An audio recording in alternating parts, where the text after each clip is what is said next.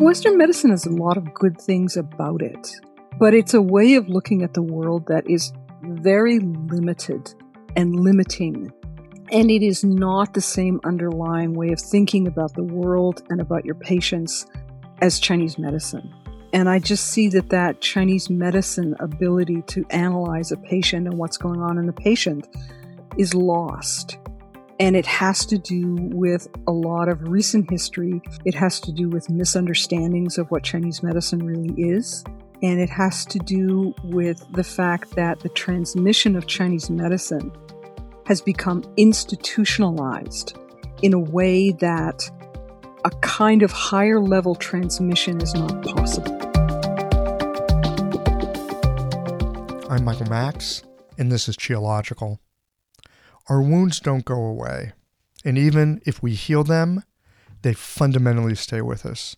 They don't disappear, and that is helpful, as it can allow us to work with our patients in ways that are deeply connective and inviting of transformative change. It's no accident that the mythic Chiron and our typical image of the healer carries a wound. Our wounding and troubles are often the very thing that draws us to the work of medicine. More often than not, it's our own wounding that drives us to take an active hand in healing. This is why those learning the healing arts often have so much trouble, conflict, and difficulty in the learning process. At the same time as we're learning about medicine and how to use it, we are being asked to engage in our own process of self-restoration and transformation. Healing is rarely a calm, rational process. More likely, it includes parts that have been hidden away perhaps for decades, and then there are the aspects of ourselves who we think are strong and will carry us through, but it turns out they lead to one familiar roadblock after another.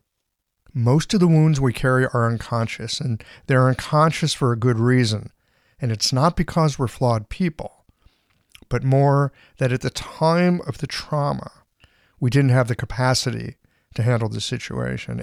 And yet, a part of us that knew to hide it away so that we could get on with surviving in the world. And so we constellate a personality, engage protective habits, craft effective defenses, and then wonder why the world again and again seems to turn a little bit out of true. Our wounds grow us into protective stances that, on one hand, defend and protect, but on another, they freeze the original wounding and we don't quite heal. We have a level of vigilance and reactivity that often shows up in our hatreds, dislikes, fears, and anxieties.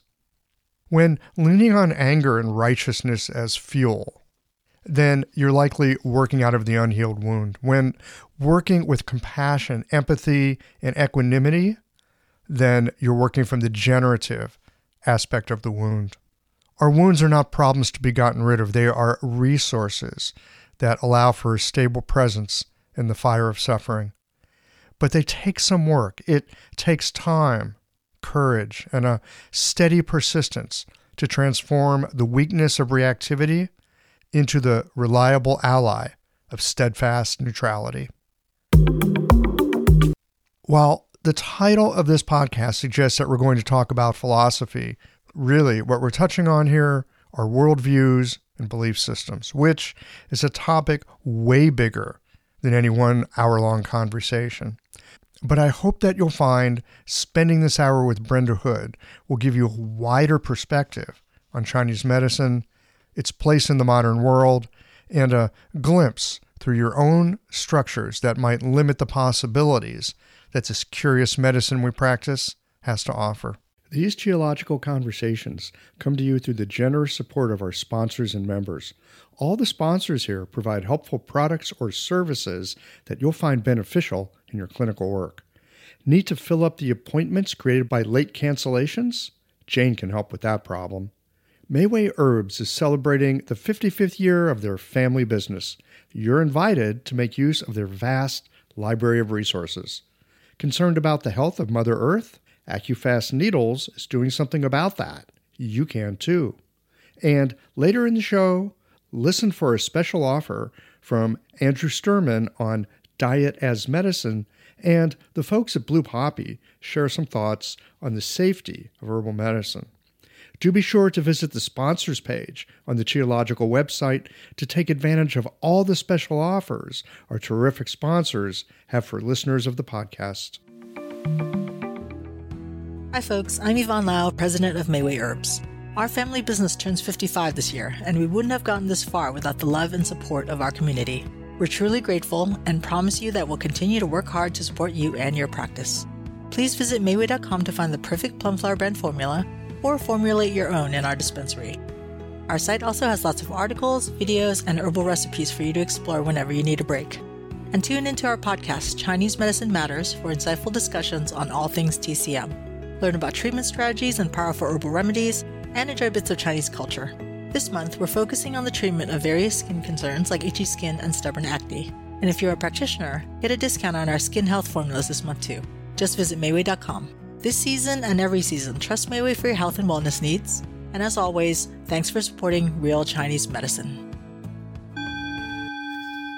Change is never easy. This is evidenced by the fact that the scales weighing the number of people on the green side of change versus the number of people on the old, hard-on-the-planet ways of doing things are still way out of balance. Our planet is suffering, but our profession has an easier way to shift the scales. The founders of AccuFast Earth-Friendly Needles started with a great needle and then created our industry's first eco-friendly packaging and reusable accessories. They also give back to nature by planting trees. I encourage you to challenge yourself to make the change. Ride the wave of spring yang qi and make the switch by joining me and the multitude of colleagues who made the change. Now you can celebrate Earth Month in April with pride, knowing that you are helping us to tip the scales of planetary health towards a greener, healthier, and healing planet. Visit www.accufastneedles.com to get on board. You've probably already heard me here on the podcast share about Jane, my favorite all-in-one practice management software that helps you to run your practice online and manage no-shows. The team at Jane understands that life happens, and sometimes that means your patients are unable to make their scheduled appointment. If that's the case, a quick and easy way to fill those unexpected gaps in your day is by utilizing Jane's time-saving waitlist management features. You can take advantage of automated SMS text or email notifications to notify eligible waitlisted patients that there's an opening so they can easily scoop up an available time. If you know you're ready to sign up, you can mention the show or use the code Qiological for a 1-month grace period on your new Jane account. Visit jane.app to get started today. I always enjoy when a conversation leaves me with more questions than answers. If that is also your cup of tea, then I think you're going to enjoy this discussion. Let's get into it.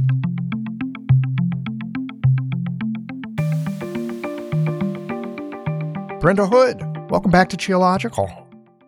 Thank you very much. So here we are. I'm in St. Louis, Missouri. You're up there somewhere in Canada, thanks to the amazing power of the internet. It's as if we're in each other's living room. And the last time we had a conversation, we were in the living room. We were in Portland. In Portland. It was somebody else's living room, but we were using it for some conversations. It was really fun. Qi anatomy is what we talked about. Great conversation. Today, we're here to talk about car repair. Of course we are. Car repair would be so much easier than the topic we're about to get into, and I think car repair is difficult. Today, we decided that we wanted to noodle on Eastern and Western philosophy in the future of Chinese medicine. It's a topic I've given a lot of thought to. When I studied in China, I wound up coming away with 3 degrees. I have a PhD in Taoist philosophy, and then I got a postdoctorate in Chinese medicine. But the thesis that I wrote for my postdoctorate was a comparison of Eastern and Western philosophy and the future of Chinese medicine. So you have been working on this a while. I have been working on it a while. That thesis was written in 2010. Okay. So I'd love to get your thoughts from 2010, and we'll get through this over the time that we're talking here. But I'd love to get your thoughts from like 2010, if you can remember that, and how they've changed. I can remember some of it. The most salient thought that I remember was that at the time I was very negative about the future of Chinese medicine and the way that I saw it progressing at the time in China, where I did the postdoc thesis in the Guangzhou University of Chinese Medicine under the auspices of Deng Tietao.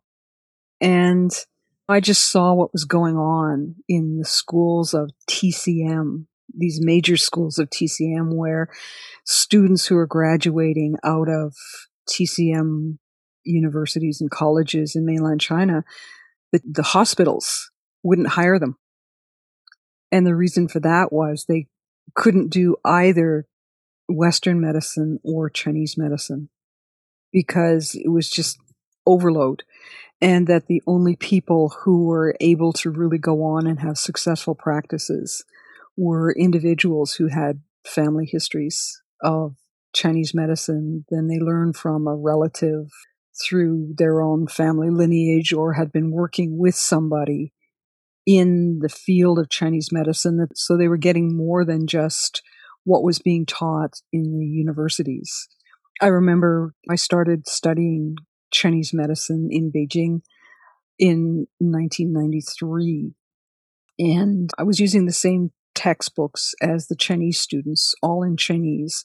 And I just remember gagging when I got to the section on yin yang, where their description of yin yang was that it was simple dialectical materialism, which, if you know anything about Marxist theory, that's straight up Marxist theory, where you have a thesis, an antithesis, so two opposite ideas, and then you have a synthesis, which then at a higher level brings those two together. And that's maybe part of what yin-yang theory is, but it's not really yin-yang theory at all. That's not what it's saying. And so if you're going into Chinese medicine and you've got this strong background of teaching people how to view it through the lens of Marxist theory, and in particular, how to view it through the lens of Western medicine, all of a sudden you're not doing Chinese medicine anymore. And so my thesis was partly on the failure of Chinese medicine education in China at the time and the failure of the integration of Chinese and Western medicine.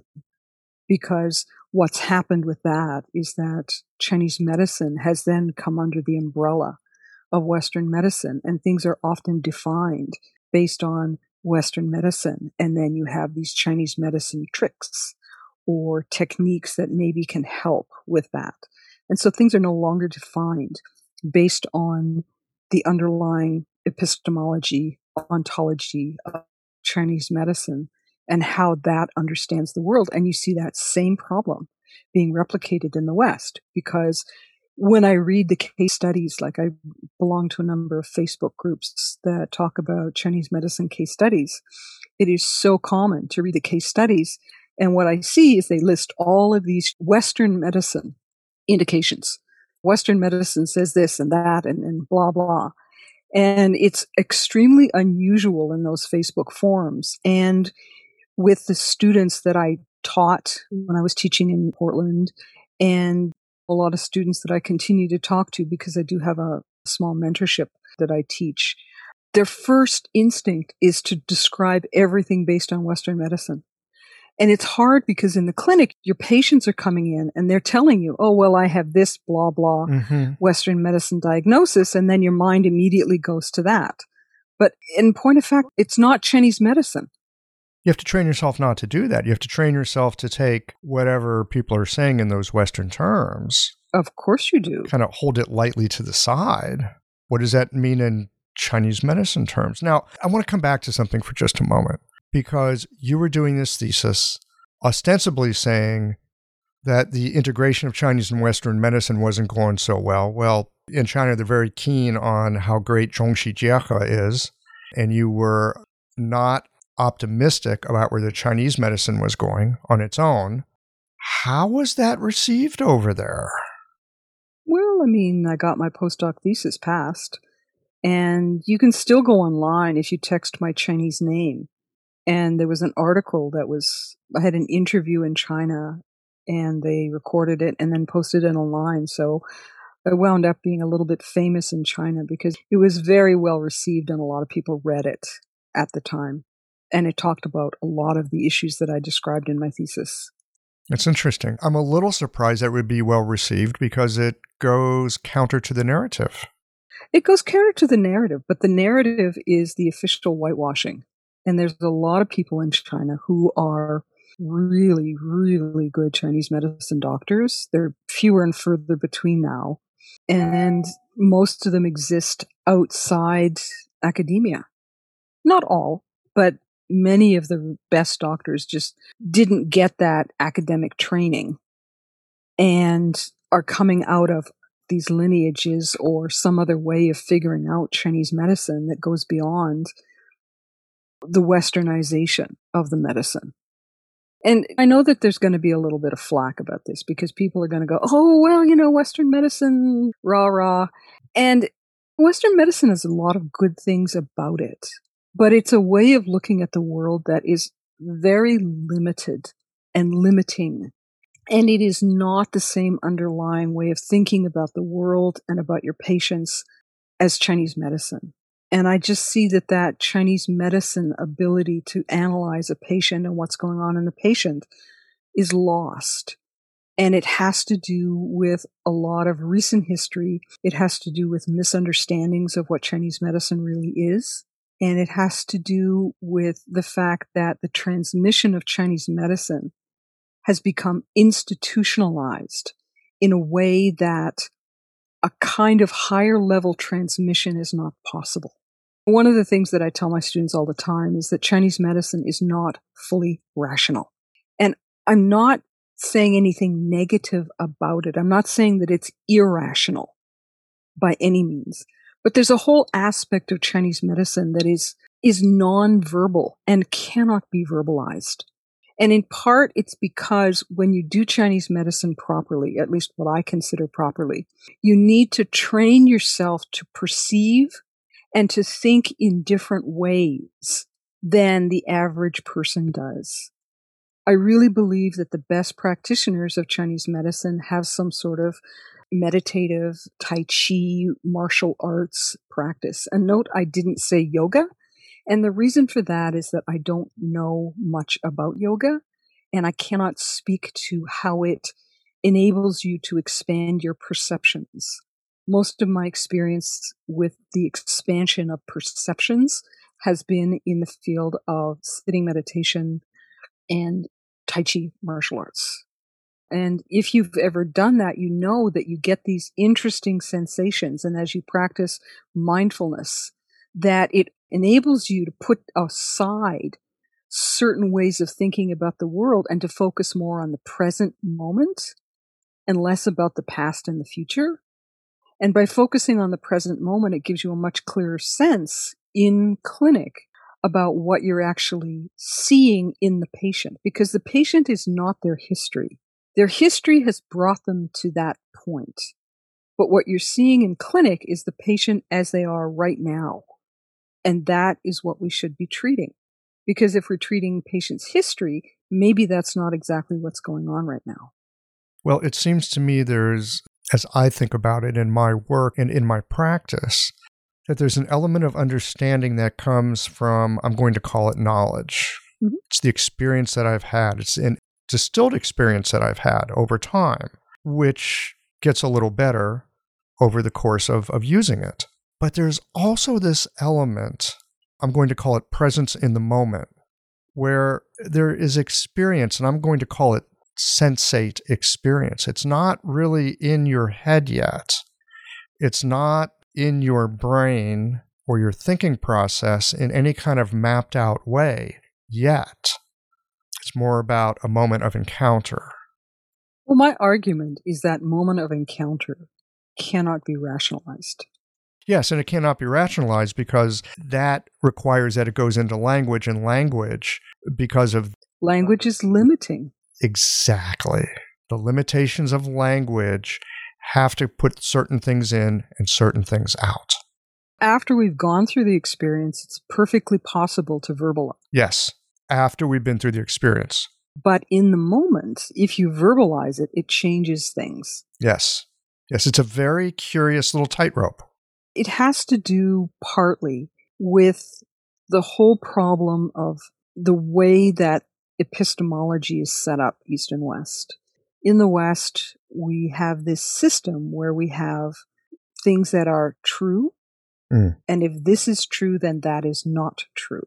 And so there is this juxtaposition set up of what is true and therefore valued, and what is not true and therefore needs to be discounted. And we see that rampant in our society and trying actually to take over Chinese medicine, because Chinese medicine is not focused on truth in the same way. Chinese medicine is not black and white. Chinese medicine is relative, and it focuses on the intersections between things, that space where two things come together and interact. And in Chinese medicine, we talk about yin-yang theory. Well, what is yin-yang theory? Everybody says, oh, well, this is yin and that is yang, and that's frankly not even true, because even in the classics, they talk about how yin and yang have name, but no form. They're a mental construct. And the important part of yin-yang theory is once you've identified these two things which interact, is that point of intersection, because that is where transformation and movement happens. And so that's where the medicine lives, not in yin or yang. It's this interaction and how they fit together to create, maintain, sustain an entity for however long it can. And and when they separate, in Chinese medicine, we say they die. Like whatever it is, it dissipates, it dies. And that's a very different way of looking at things, because when you're looking at things in relationship, when you are looking at the articulation of two things coming together as a unit to create whatever entity you are looking at whatever level you are looking at it, you can't have an absolute. It doesn't make any sense. And so you have to talk about, well, in this situation, it depends on whatever. In that situation, it depends on whatever. And you have to look at things more as a system than as a solid something. But the way we think about things in the West is a thingness. And it partly has to do with grammar. In English, we use the verb to be a lot. Well, the verb to be, in point of fact, is an equal sign. Well, that is means that this and a are equal in some ways. And so when you say this is yin or this is yang, all of a sudden people lock it down. Okay, well, women are yin and men are yang. And there's this equal sign. And so all of a sudden, what should have been a way of perceiving aspects of an entity now becomes separate in and of itself. And it changes the way that you understand what's going on. And then when you introduce other things like the 5-element theory, for example, well, what is the 5-element theory? It's not wood, fire, earth, metal, water. But those are metaphors, abstract ideas that help people to understand qualities which can then be seen as making up an entire system, which are transferable between systems. And if you're talking about them in the context of movement, they express the qualities of movement and how those qualities of movement maintain a system. And then you just have to learn to recognize that if something is wood, it has these qualities, but these qualities are not true in the sense that Western medicine thinks about them. They're true in the sense that there are similar qualities that people can be taught to perceive, and that you can then utilize to understand how to rebalance the system if it's out, and how to even recognize where the system is out. So you talk about the qualities of wood. Well, the earliest description of the qualities of wood were such that it had this spiral motion. And how do you perceive that? And then it comes back down to this whole business of learning to perceive in ways that most people don't even think about. Yes, I want to come back to that. I want to come back to this perception piece, because earlier in this conversation, we were talking about the language of Chinese medicine, in essence, looks at the world very differently than the language of Western medicine. It does, very different. In fact, I would dare say that to become a Chinese medicine practitioner, we have to become bilingually fluent. And I'm not talking about learning Chinese. I'm talking about fluency in being able to think about and utilize the principles of Chinese medicine within its own sphere. Within the context of Chinese medicine, yes. And not within the context or not with the explanation of Western medicine. Hello everyone, Andrew Sturman here. I've been working with clients in Chinese medicine dietary therapy for over 2 decades in New York City. My focus is beautiful, simple, delicious, and health-supportive home cooking. Good meals can be inspired by the strategies of classic herbal formulas so that each meal is infused with medical intention from appetizer to dessert. This requires an understanding of the energetic properties of grains, vegetables, meats, fruits, and more, and knowing which foods are moistening, drying, building, clearing, warming, or cooling, as well as their directionality. I've organized these teachings in my 2-volume book series, Welcoming Food, where you can learn this theory, practice it in your own kitchen, and love doing so. See the positive reviews and incredible testimonials from practitioners and patients who've brought this material into their own kitchens. Welcoming Food Books 1 and 2 can easily be found online, and if you'd like to follow me on Instagram, where I'll be posting cooking tutorials, you can find me at Welcoming Food. Back to you, Michael. Thanks very much. Well, I think that could come later. I think there might be a place for that, but it's like first you have to have your Chinese medicine down pat, be able to speak about it, think about it, work it from within that frame. Now, later, if you want to connect those two things up, okay, fine. But to bring in the Western medicine before you're facile in the Chinese medicine thinking, again, you don't need to know Chinese, you need to know Chinese medicine. But it's like, at least my sense of it, in my experience as a practitioner, the better I get at just thinking in those Chinese terms, looking at not wood like, oh, they're wood like they're Aries or whatever, right? This equals that, and you nail it down. Oh, good, I nailed it down. This is that thing. But instead of nailing it down, staying with a sense of the movement that's in it, like you were saying, the quality. Can I attend to the quality that's in it? And all you got to do is look at the name, Wuxing, the 5 movements, to realize we aren't talking about things here. Well, but that gets lost in translation. And originally Wuxing was actually Wucai, which meant literally the 5 elements or the 5 components. So it did start out with a much more concrete understanding, which fairly quickly morphed into the 5 phases. Which Cai is this? Jing Cai de Cai? No, it's like Cai Liao. Cai Liao. Sort of that ingredients. Oh. It's more of a thingness there. Okay. Or Mu Cai. Mm-hmm. Ingredient. Yeah. Okay. But unless you understand that these are actually pointing to perceptions that give you an understanding of principle and qualities that are either too strong or too weak, then it's very hard to do Chinese medicine. Like, what does it mean when you say this person has too much wood? And how does that relate to the liver as wood? What are the qualities that they have in common?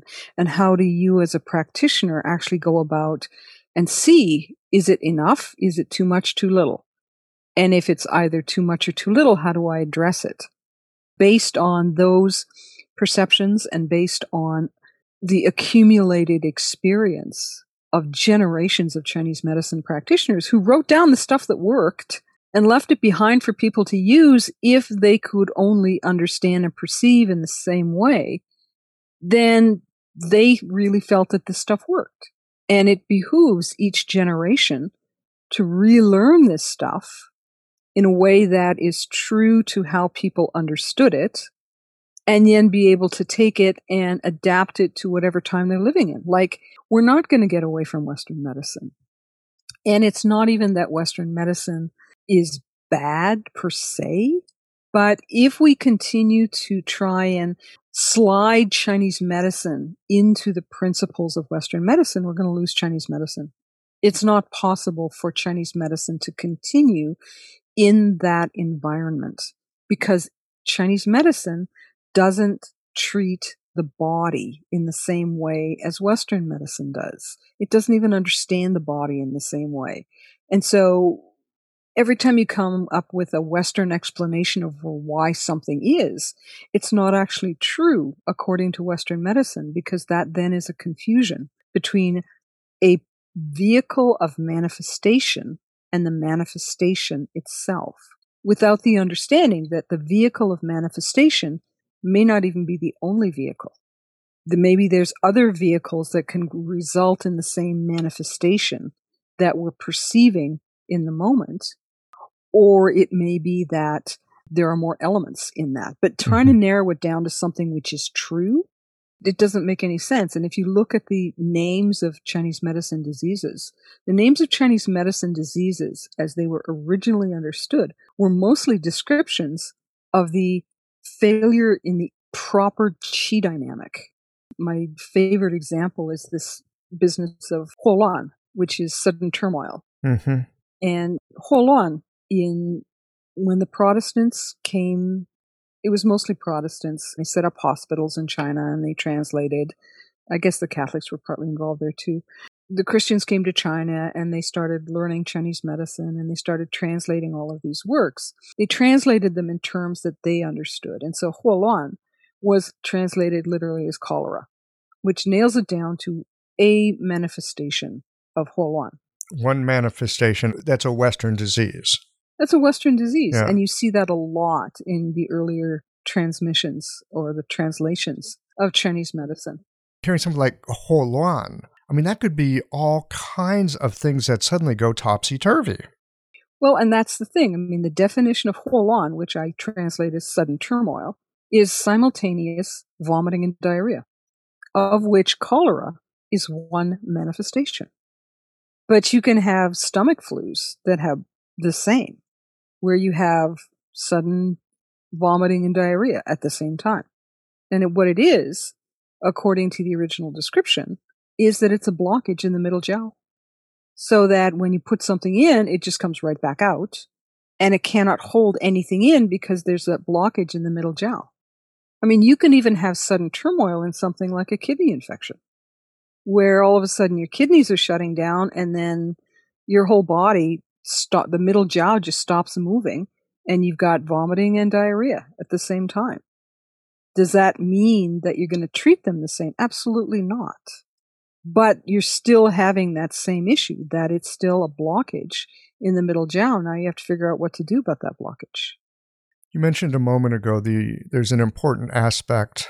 You were talking about the wood element and looking at it and thinking, is there excess or is there deficiency? And just how important it is to be able to be clear for yourself in the moment. Am I looking at excess? Am I looking at deficiency? This to me is one of the incredible things about Chinese medicine is we have this kind of a rubric to go about looking at things. It sounds simple. Oh, you should be able to look and see if it's excess or deficient. And yet, I find that to be one of my biggest challenges in clinic. Am I actually looking at excess or am I actually looking at deficiency? This Huoluan, where you've got something with the middle jiao going on, there's a blockage. And down below, you've got a deficiency, things are falling out. Up above, you've got an excess, there's a blockage, things are coming up. Sometimes it's a mixed pattern. Well, one of the things about being in clinic is partly because you need to train your perceptions. Mm. And then you have to understand in clinic, too, that you have all of these great theories, but these theories apply at all levels. So you can take these theories and you can look at this person and say that, in general, this person is wood deficient. What does that mean? Or you can say that this person's liver is deficient as an organ. But you have to be able to go macroscopic as well as go down through the different levels and be able to see where is this person deficient or excess. Because the person, a wood deficient person is not necessarily liver deficient. maybe that wood deficiency is a product of something else. Or maybe you're looking at the function of, say, the eyes. Or maybe that's not such a good idea, but the function of something else in the body. Why is the eyes not a good example? Well, because it's wood anyways. I was trying to think of an example that was not necessarily wood. So think about the function of the nose. So where do the qualities of wood manifest in the nose? And how do you know whether there's a wood issue involved with the nose? Because it's very possible. What would that look like? It's not uncommon for gallbladder damp heat to manifest in the nose. And what kind of manifestation? Are we looking at some kind of a sinus issue, an allergy, rhinitis? Yeah, it's typically sinusitis. But you need to be able to slide from these high resolution to low resolution, and then to be able to apply different filters. Because a lot of these theories in Chinese medicine act more like filters than truth. They're really just these mental constructs that are either useful or non-useful. And if you read in ancient Chinese philosophy, a lot of the discussion they had was not so much about truth, because in ancient Chinese philosophy, the ultimate truth was, of course, the Tao, which is inexplicable because it goes beyond our ability to perceive, let alone explain verbally. And so because everything else was relative, then you had to look at things based on that part of things. And so nothing was ever true because it was always dependent on, well, what angle and magnification are you looking at it from? But it could be, I'm going to call it true enough that you can get a handle on what's going on for somebody. Absolutely, but it was not absolute truth, which is where it differs from Western thought. Because what they really talked about was, is it useful? And if it's useful, then it's true enough in this situation for this person, for this patient. At this moment. At this moment. If we go back to the qualities of Chinese medicine, one of the things that I've been thinking about too, well, these different qualities of Chinese medicine. What about the quality of earth? What does that really give us? And what that gives us is it gives us a position. It gives us a focus. And if you look at how the earth is understood, the human being is earth in the context of heaven and earth. So the physical body is earth. And so it gives us a reference point. And by giving us a reference point, we're able to look at the other four directions and say, oh, well, from this reference point, that's north, that's south, that's east, that's west. And then each of these has different qualities. And that same kind of logic applies when you're looking at, say, the channels, because they all have earth points. When I translate the term E, which many people translate as intent. Or significance. Yeah, there's different ways of translating it, but I like to translate it in part as focus. Because you see when earth element is out, your focus gets stuck. It's like this dampness. It's like a sticky tongue of a frog. Gets stuck on something and just can't seem to let go. And that's a very damp quality. But it's also, from the structure of the character, the sound of the heart. They have the heart radical at the bottom and then the character for sound, especially music, on the top, which many people translate not just as intention, but sometimes even thought. And there are theories in Chinese medicine where you need to have this in order to initiate thoughts in the heart. So it moves from the spleen to the heart and then starts that kind of process. But the idea that it's also the sound of the heart then brings it back down to the whole idea of resonance and the use of sound in addressing whatever. And so all of this stuff is there in the theory if you care to look at it and unpack it. But you're not going to see it from a Western perspective because each of these is very separate. And the other thing about Chinese medicine that makes it very different from the Western system is the mental constructs, the theories that are used to talk about Chinese medicine are theories which are pretty much universal and can be applied in any field, at any level. with certain differing levels of utility and accuracy. I have heard Chinese medicine as a form of philosophy in action. I would not disagree with that. Yeah, because we can take some of these ideas, Wuxing in particular, right? You can apply it to family harmony, you can apply it to governments, you can apply it to how you run your business, you can apply it to all kinds of things because we're looking at natural cycles of unfolding. And how could it possibly help the human body and spirit if it wasn't also completely tied in with the rest of the way that nature works? How could it possibly be separate? I agree with you there, but at the same time, I just want to mention that as humans, we have a whole system of perceiving based on the senses that we're born with and that we cultivate over the course of our life. And the nature of those senses and the nature of the cultural constructs around us lead us to understand the world in specific ways, which in China they then took and applied to everything to create this universal idea of how the world is, depending on what level you're looking at. So you start with the Tao, and then the Tao comes out and it's chaotic, and then it splits into two, and you have the yin yang. And then it splits again, and then you have 5 elements, and then, you have 8, and all of these different levels of understanding and integration. Now, some of them have been lost. Nobody really knows well how to use, say, the 8 trigrams, because nobody really studies the I Ching. And what is the I Ching? It's a book that talks about, well, if we have 3 layers of yin and yang, which are all mixed up, what does that mean as far as dynamic movement and qualities are concerned? And because people just don't study the I Ching and they don't understand what these things are talking about, then that whole system has been pretty much lost. It's much more difficult to grasp a hold of than even the 5 elements. But again, we're looking at different models, fluid models, that, as you were saying, help us to zoom in and zoom out. We can take it out to a more macroscopic view. We can bring it down into a more microscopic view and see different things at each of those levels. Of course. You can take Chinese medicine and the theories of Chinese medicine, 5 elements for 5 phases, for example, and you can apply it to the actions of, say, a cell. What actions of a cell correspond to the qualities that we see in the 5 phases?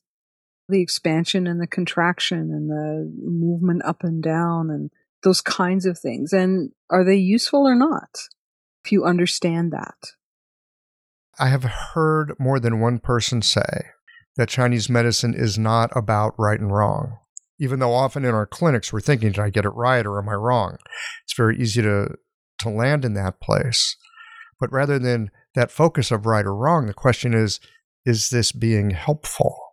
And if so, how is it helpful? I think that's a much, much better way of looking at it. I think so too. Because if you start thinking about right and wrong, all of a sudden you're applying a value judgment. Well, it starts getting moralistic real quickly. And that value judgment, frankly, I don't think is helpful. Why is it not helpful? I think because it incites emotions. And once you incite emotions into clinical diagnostics, it then takes you out of that space that you need to hold where you're not being pushed in one direction or another. There's lots of people in our society where if they're right, yay, awesome, I'm right. And it excites a certain happiness, whatever. Whereas if they're wrong, then they're all depressed and it's like, oh God, I'm wrong, or I'm not worth anything, or blah, blah. But if you think about, rather than am I right or wrong, was this helpful in this situation? Is there something that I could have done that was more helpful? It takes it out of the arena of judgment. And thus out of the realm of emotion. Yeah. One of the things I was really hoping that we would get to, and I'm going to use this as a segue to talk about it, is the whole idea of the relationship between space and spirit. Oh, now that's interesting. In Chinese philosophy, it starts in the Tao Te Ching in chapter 6. It talks about the valley spirit. What is the valley spirit?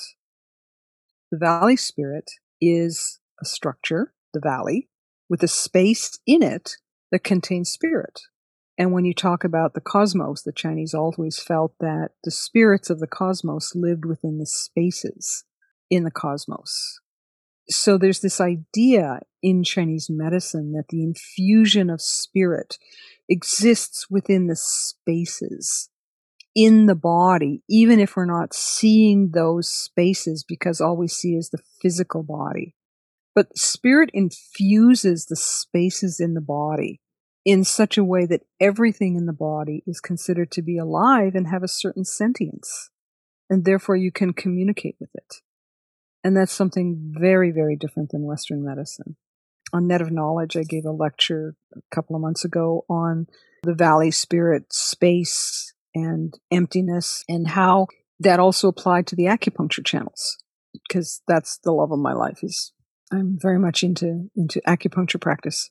And if those spaces become blocked, then the acupuncture channels are not functioning properly because they're not supposed to be blocked. They're supposed to be open and flowing.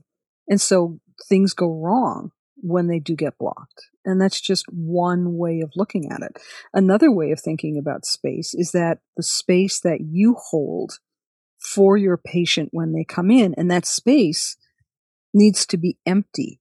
And it needs to not have your judgment, the judgment of the practitioner in it. So some person off the street comes in and they haven't had a bath in 6 months and their hair is all whatever it is and they're just barely holding on. Are you able to be there for that person without going, oh, yuck, this person smells? Or that would be hard. That would be really difficult. It would be very hard, but as a practitioner, you need to start to train yourself to be able to do that. That's an extreme example, and I don't know that there's that many people out there that do treat a lot of people that are that far down. But even somebody comes in as a patient, and then all of a sudden they're talking to you about their story of their illness, or their story of what has happened in their life to lead them to this situation, or just because they want to vent. Can you hold space for that patient as they're describing all of this and not get entangled in it so that you have enough space to be able to see without your nose pressed right up against their glass? Two basic misconceptions stand in the way of people feeling comfortable using Chinese herbal medicine, even as they are feeling more positive about acupuncture. They are concerned about safety as herbal medicine is an unregulated industry and feel herbs are not effective to treat most conditions. Blue Poppy is committed to meeting all FDA safety regulations. All of their herbal products contain minimal or no filler to maximize potency and efficiency. Their granules are carefully manufactured in GMP-certified facilities, and every batch is tested multiple times for pesticides, heavy metals, and microbial content at the manufacturer and by SGS Laboratory, a Swiss certification and inspection company. For over 20 years, Blue Poppy has made quality and safety manufacturing standards their biggest priority, resulting in exceptionally effective herbal formulas. Their years of experience provide you with the best possible herbs so your patients have the best possible outcomes. With free shipping and free drop ship service on orders over $50, Blue Poppy should be your favorite place to shop for herbs. Use the code CHI2024 to receive 10% off Blue Poppy products on your next order. Here's another place where I think space is vitally, vitally important. And that is within ourselves. Because patients come in and they want help and they want something to be different. Mm-hmm. And most of us are in business to help them have their life be different. That's a lot of pressure. Because on one hand, yes, I get it.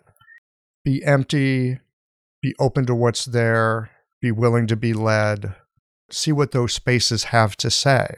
Have space for that space, if you will. And yet at the same time, there's a kind of a contractual agreement that we have as humans in the 21st century that I'm here to help you and I'm going to do something about it. And sometimes our desire, I know for me, my own desire to help somebody can very much get in the way of helping them. Absolutely. I see that in myself more often than I'd like to. It's a constant practice. But I find I get better results if I just go into this particular mind space and just start seeing, okay, where are the blockages, what needs to be addressed, and try and leave myself out as much as possible. As soon as I start to inject myself into the treatment, it tends to go less well than I want it to. Yes, so this leads me to the question of then just who is doing this treatment that we're talking about. I think that treatments are the coming together of the two individuals involved. The practitioner with their wealth of knowledge and experience and perception that they bring into the moment, and the patient with all that they're bringing into the moment, and then the interaction between the two. So once again, it's that place where it's coming together, that space right there where it's the possibility for transformation and movement lies. And if you can be in that space without stirring the pot on one side or the other, then you're going to get fairly good treatments. If you cannot, either because the practitioner is stirring the pot on their side or the patient is stirring the pot on their side, then your treatments are not going to be as successful. And how do you do that is going to be very dependent on the practitioner themselves. Because in essence, if I'm understanding this correctly, Brenda, our intention to help people can get in the way of us helping people. Absolutely. Well, think about it. Generate the feeling, I really need to help somebody in your mind right now. And sit with it for just a second. Yeah. How does it change your energies? Everything tightens up. Everything tightens up. And there's this directionality to your energies that often is not helpful in clinic, because you need to bring the person that you are treating to the point where they're relaxed enough that even they're not adding stuff to the pot to kind of stir it up. That's why it's always really good to allow the patient to kind of drop into that aculand, that place of relaxation. I mean, I love it when my patients fall asleep, because that means their conscious mind is shut off. And when their conscious mind is shut off, they're not stirring the pot. And all of a sudden, the body and its own healing mechanisms has the ability to step in and do what it needs to do in that moment. So we kind of have to do, not doing. It's all about this whole wu wei or non-do, not doing. It requires presence and it requires witnessing, because we're dealing with these subtle energies. But this idea that you have to do something, you have to be there, is a really tricky one, because we all do it and we all want to do it. I mean, a lot of us, it's why we got into medicine in the first place, is that, oh yes, I'm going to help people. It's part of our personality. And so how do you help people without bringing up that energy that tightens you up and is so focused that it kind of cuts like a knife into the other person? Yes, well, and it narrows the perception. It dramatically narrows perception. Yeah. So Chinese medicine, from my perspective, will never be able to be a if this, then that treatment kind of disease at its highest levels. And that doesn't mean that you can't start there and that you won't be there for a while, because there's lots of experiential medicine that has been recorded in Chinese medicine history and that you yourself will gain as a practitioner, where, oh yeah, I know in this case, I use this point or I use this set of herbs, this formula, and I'm going to get good results. And so in that way, it can be a little mechanical, but you need to be able to go beyond that and start to really work from the principles of Chinese medicine to be able to address anybody that comes in your door, and not just like this narrow set of patients that I really know how to address. And it's not to say that it's wrong to do that, but Chinese medicine was much more a system of medicine that could be applied anywhere. And Chinese medicine, I mean, people didn't start specializing until a little later on in the medical field. Starting, the first specialized texts started appearing in the Song Dynasty, although I'm pretty sure that there were specialized doctors before then. But the first specialized texts, that's when they first started to appear. It requires a very, very different way of thinking about the world, and a different way of actually connecting to the world. Because you cannot be in your rational mind all the time. And you have to be able to understand the body as a system, as a whole. Like, why is it that I can use this point over on the toe and it affects, I don't know, the shoulder or the head or something like that? What are those principles trying to tell you, trying to teach you? And then you get into some of the other acupuncture systems where they have, for example, Master Tong talks about this area of the body is more related to, say, liver or wood or something like that. And this area of the body is more related to metal how is it that that stuff works? To this day, I don't think that Western medicine has an explanation for how these maps of the body work. Maps of the body. I think that's a very good description of what we're dealing with here. And when I think of what you were just talking about, why is it that a point on the toe helps the head? Or why this area here resonates with liver or metal? I often think about resonance. We talk about resonance. We talk about holographic ways that the body's put together. And that's the way that I have thought about it up until about 3 minutes ago. The influence of speaking with you, that maybe there is something else here that I don't have words for yet, but if I attend to it, maybe it will teach me something. That's true. And to get back to our topic about Eastern and Western philosophies, is that these things are not really in the purview of Western medicine because they don't see them in the same way. And they're not really in the purview of the human domain.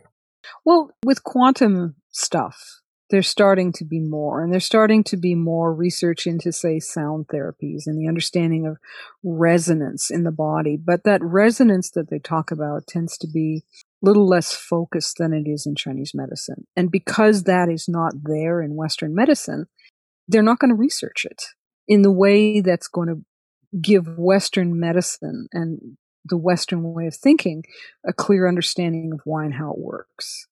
Because they're busy researching other stuff that fits within their pre-existing models of the world. It gets into the whole idea, well, when we do research on Chinese medicine, what are we really doing? There's not very many people out there who are actually researching Chinese medicine. Most of the people, when they research, they're actually using Chinese medicine as their lab rat and then using the models of Western medicine to research. And how does that benefit Chinese medicine as the medicine itself? It doesn't. It makes Western medicine richer in its understanding, or it gives them an excuse to poo-poo Chinese medicine. They did this big study on large intestine 11 as a point that would help to reduce blood pressure, and they did like 10,000 patients, and they discovered that, well, large intestine 11 doesn't reduce blood pressure. And it's like, duh. Because large intestine 11, it's not like you push a button here and this is like the lowering blood pressure point and everything will be all good after we do large intestine 11, because it's not going to research it as an integrated system when what it sees are these bits and pieces, and hasn't figured out a model to integrate these bits and pieces into the larger picture. And therefore, it's not able to use abstract thought to integrate the bits and pieces into an actual coherent picture, which is how Chinese medicine partly works. Chinese medicine requires that you have the ability to integrate bits and pieces and see them as a whole while still also seeing the bits and pieces. Mm-hmm. It's not one or the other. It has to be both. Well, it's both and. It requires the use of both sides of your brain, the abstract and the rational. Well, and we're so used to, in our Western way of thinking, that this does that. Earlier in the conversation, you were talking about the equal sign. This is that. And we've grown up in this culture. We have the language of this culture. That's never going to go away from our minds. That's part of our mother tongue, so to speak, which is why I think it is helpful, as I said earlier, that as we work with Chinese medicine, that we think about it in its own terms. My personal view is that if we don't, we'll lose the medicine. Now, is it that we lose the medicine because we can't practice it with a sort of competency, or is it that we lose it because there are aspects that can be taken into the Western world? I mean, there's things out there now like dry needling, and I know a bunch of chiropractors in my area, they'll do some ear needles to stop smoking and that kind of thing. It's very, very popular in this area. I think there are elements of acupuncture. Yeah, but acupuncture is not Chinese medicine. Acupuncture is a tool developed under the auspices of Chinese medicine theory in order to manipulate the body. But of itself, all it is a technique. It's a tool. You need to have the overarching theories, ontology, and epistemology of how they thought about the world and how they thought about the body in order to create those tools. If Western medicine and Western thought had these theories, maybe they might have developed acupuncture, but they didn't. And so what they're doing is they're taking the tools of Chinese medicine developed under a totally different way of thinking of the world and the body and drawing them into their system because guess what? It works. They work. They're useful. It was kind of funny 2-3 years ago when that woman in China won the Nobel Prize for having, quote unquote, discovered Qinghao, Artemisius. Is it Artemisius? Anyways, that drug that they use for malaria. Yes. And she got the Nobel Prize. Yes. And everybody's touting, oh, look how amazing Chinese medicine is. Well, that's nonsense. That's not Chinese medicine at all. That's an herb which is used in Chinese medicine for the treatment of malaria, but is not in and of itself Chinese medicine. It's just a tool that you use that had that effect. And when she researched it, she didn't use Chinese medicine principles. She just said, oh, look, there's Chinese medicine. They use that herb. Let's figure out what it's doing. And all of the research came out of the Western medicine model. And so how is that Chinese medicine? So I very much appreciate your distinction here that something like acupuncture, it's a tool. Are we driving it with our Western medicine thinking, or are we driving it with our Chinese medicine thinking? Well, and that's the problem that I see is that there's a great deal of research done using the Western model to investigate Chinese medicine, but there's not hardly any that goes the other way around. And as soon as you stop researching and investigating and thinking about things, you remove the heart. And all you're left with is a bunch of bits and pieces. It's like you put cultures that are extinct into a museum. And oh yeah, it's all cool stuff. But that culture no longer exists. And I worry that Chinese medicine is going down that same path. Because who's investigating Chinese medicine from the point of view of Chinese medicine? Well, I suspect many of us in our clinics, working away, trying to figure these principles out, seeing how it goes with our patients. I think a lot of practitioners are doing that, but they're doing it in the best live lab we have, our clinic space. It's where Chinese medicine lives. It doesn't really live on paper.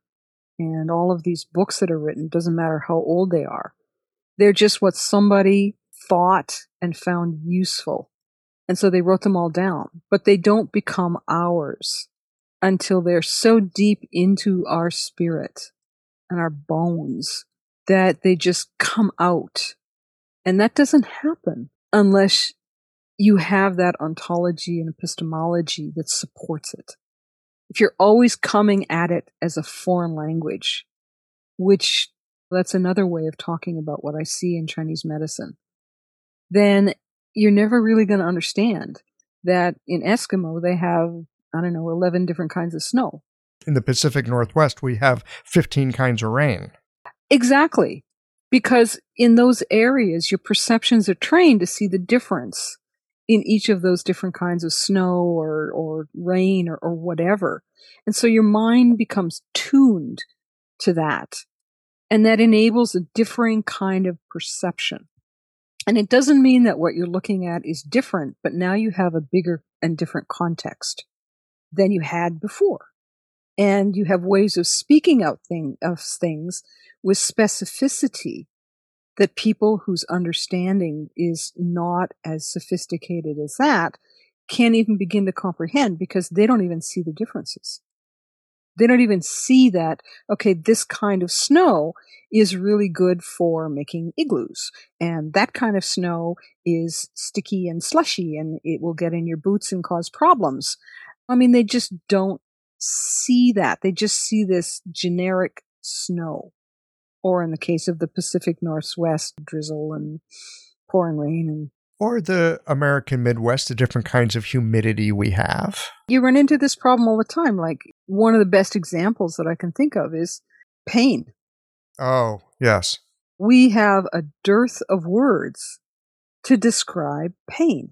I put the acupuncture needle in. Oh, that's painful. That hurts. Well, does it really hurt or is it just an uncomfortable feeling? Yes, I often ask my patients, what kind of hurt is it? Exactly. It's important in Chinese medicine to be able to distinguish between the different kinds. Like, is there a traveling sensation? Does it feel heavy? Does it feel hot? Does it feel, whatever it feels? Or is it just sharp and owie? Yes. And how long does it last? And there's a lot of other words in English that are also often not really, they're just not good enough for the use that we put them to. We just kind of lump all kinds of meaning into one word, and then nobody's really clear on what people are talking about. Yes, so our job as Chinese medicine practitioners, I want to see if I can just recap this here because we've covered a lot. But it sounds like, for one, there is something about our perception that we need to attend to. Yes. And we need to cultivate. And there's this element of looking to be useful over looking to be right. And then there's also this place, and this is one I dance with in clinic all the time, of being present enough to be able to gather some of the different information that at the different levels that we've been talking about, have an intention to be helpful, but not have that intention get in the way. Puts a lot of pressure on a patient when the practitioner needs for them to get better. And it also muddies our own vision. And then there's also the patient side of whatever they bring, but that's for the patient to have and for us to witness, but not necessarily engage to such a degree that it stirs the emotions. Another great point that you brought up, when the emotions get too stirred, it's much harder to perceive. It's a lot harder to perceive, and then there's also the problem, and I'm pretty sure everybody's had these kinds of patients where they come in and they have XYZ problem, and you treat them, they just don't get better. And you look at them and you realize they don't actually want to get better. Well, yes, I mean, there are those situations. I've had this conversation with other people on the podcast. Maybe you've got someone who's a construction worker, they've injured themselves on the job, and man, if they get better, it means they got to go back to that job that could injure them even worse. It's going to be hard to want to get better. Or somebody is sick and it's become part of who they identify with. That as well. So they go through the motions of going to all of these different doctors, but at the end of the day, they're still kind of wedded to their identity as being sick. Well, identity and medicine is probably a topic for another day. But it's not the topic of today, but we could pick that up another time. But I mean, that's where they are stirring the pot. Yes. So maybe some attentiveness to, is the pot being stirred? Who's stirring it? Could be helpful. Anything else that you'd like to share with us before we say goodbye for today? Practice mindfulness. Practice meditation. If you can, do energetic exercises like Tai Chi or Qigong. Spend time out in nature. And all of those things will help to ground you and bring you to a place where your way of thinking about being in the world and your actual presence in the world will begin to shift more towards how Chinese medicine was meant to be understood. Part of the reason I say that is I truly believe that the ancients who wrote down the Chinese medicine that we practice were practitioners, that they practiced things like Qigong and Tai Chi and did those kinds of things. They had a much closer relationship to nature. And through those kinds of things, their perceptions were changed.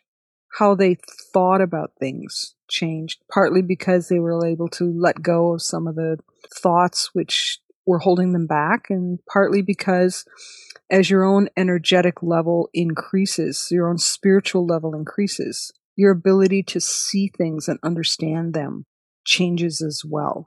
I think that a lot of Chinese philosophy was top down, that you started with an experience and then you translated that experience back down through the rational mind, which is a tool and an artifact of being a human being, in order to be able to express it to other people, to think about it yourself. And it was not developed in the same way that Western medicine relies on rationalization and theories and testing in the same way. So that you have this bottom up where they look at all the minutiae and try and figure out theories, and then this top down where they see this bigger picture. And then they look down and start splitting it out, which is why the theories of Chinese medicine tend to be more about overarching principles, overarching understandings of motion and quality. And perhaps even why Chinese medicine is much more focused on life and moving processes than it is about the details which carry that life, or the vehicle within which life itself manifests. And you get a very different way of looking at the world when you're looking at it from the top down than when you're looking at it from the bottom up. And it's helpful to be able to look at both. It's helpful to be able to look at both, and I think it's part of what it means to be a human being. TND, Jen. One last thing, because I really wanted to talk about this, and I don't want to forget it, is the whole problem of subjectivity. And that is a problem because in the West, subjectivity is poo-pooed. It's not as good as rationalism and rational thought.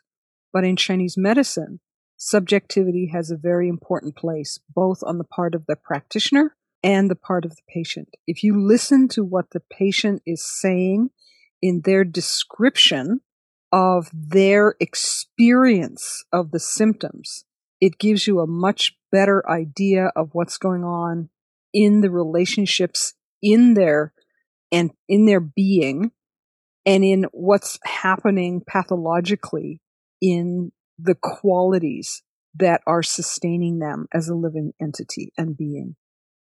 Thank you. That is something I feel like I can take into my clinic as an inquiry. I love taking inquiries into the clinic. That I can take into the clinic. And maybe we'll come back for a longer discussion on that, because I do have questions about subjectivity and perception and belief. All right. So we can circle back another day. Once again, Michael, it has been fun. Yes. I quite enjoy speaking with you.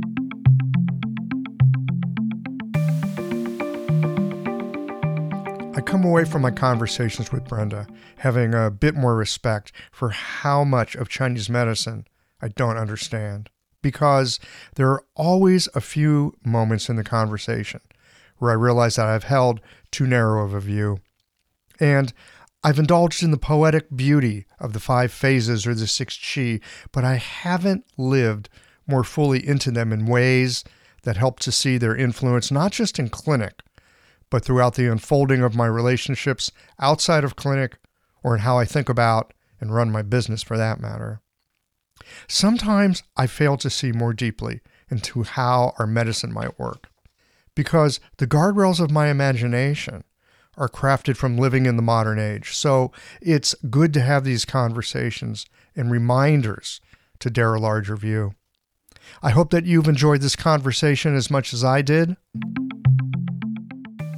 Thanks as always for listening. If you liked this conversation, If you learned something new or found a moment of inspired insight, share the episode with your friends. If you want to support Qiological, there's just one way to do that. It's by going to the website and becoming a member or leaving a one-time contribution today. Well, folks, that's it for today. Join us again next Tuesday for another conversation that connects up the voices of our community.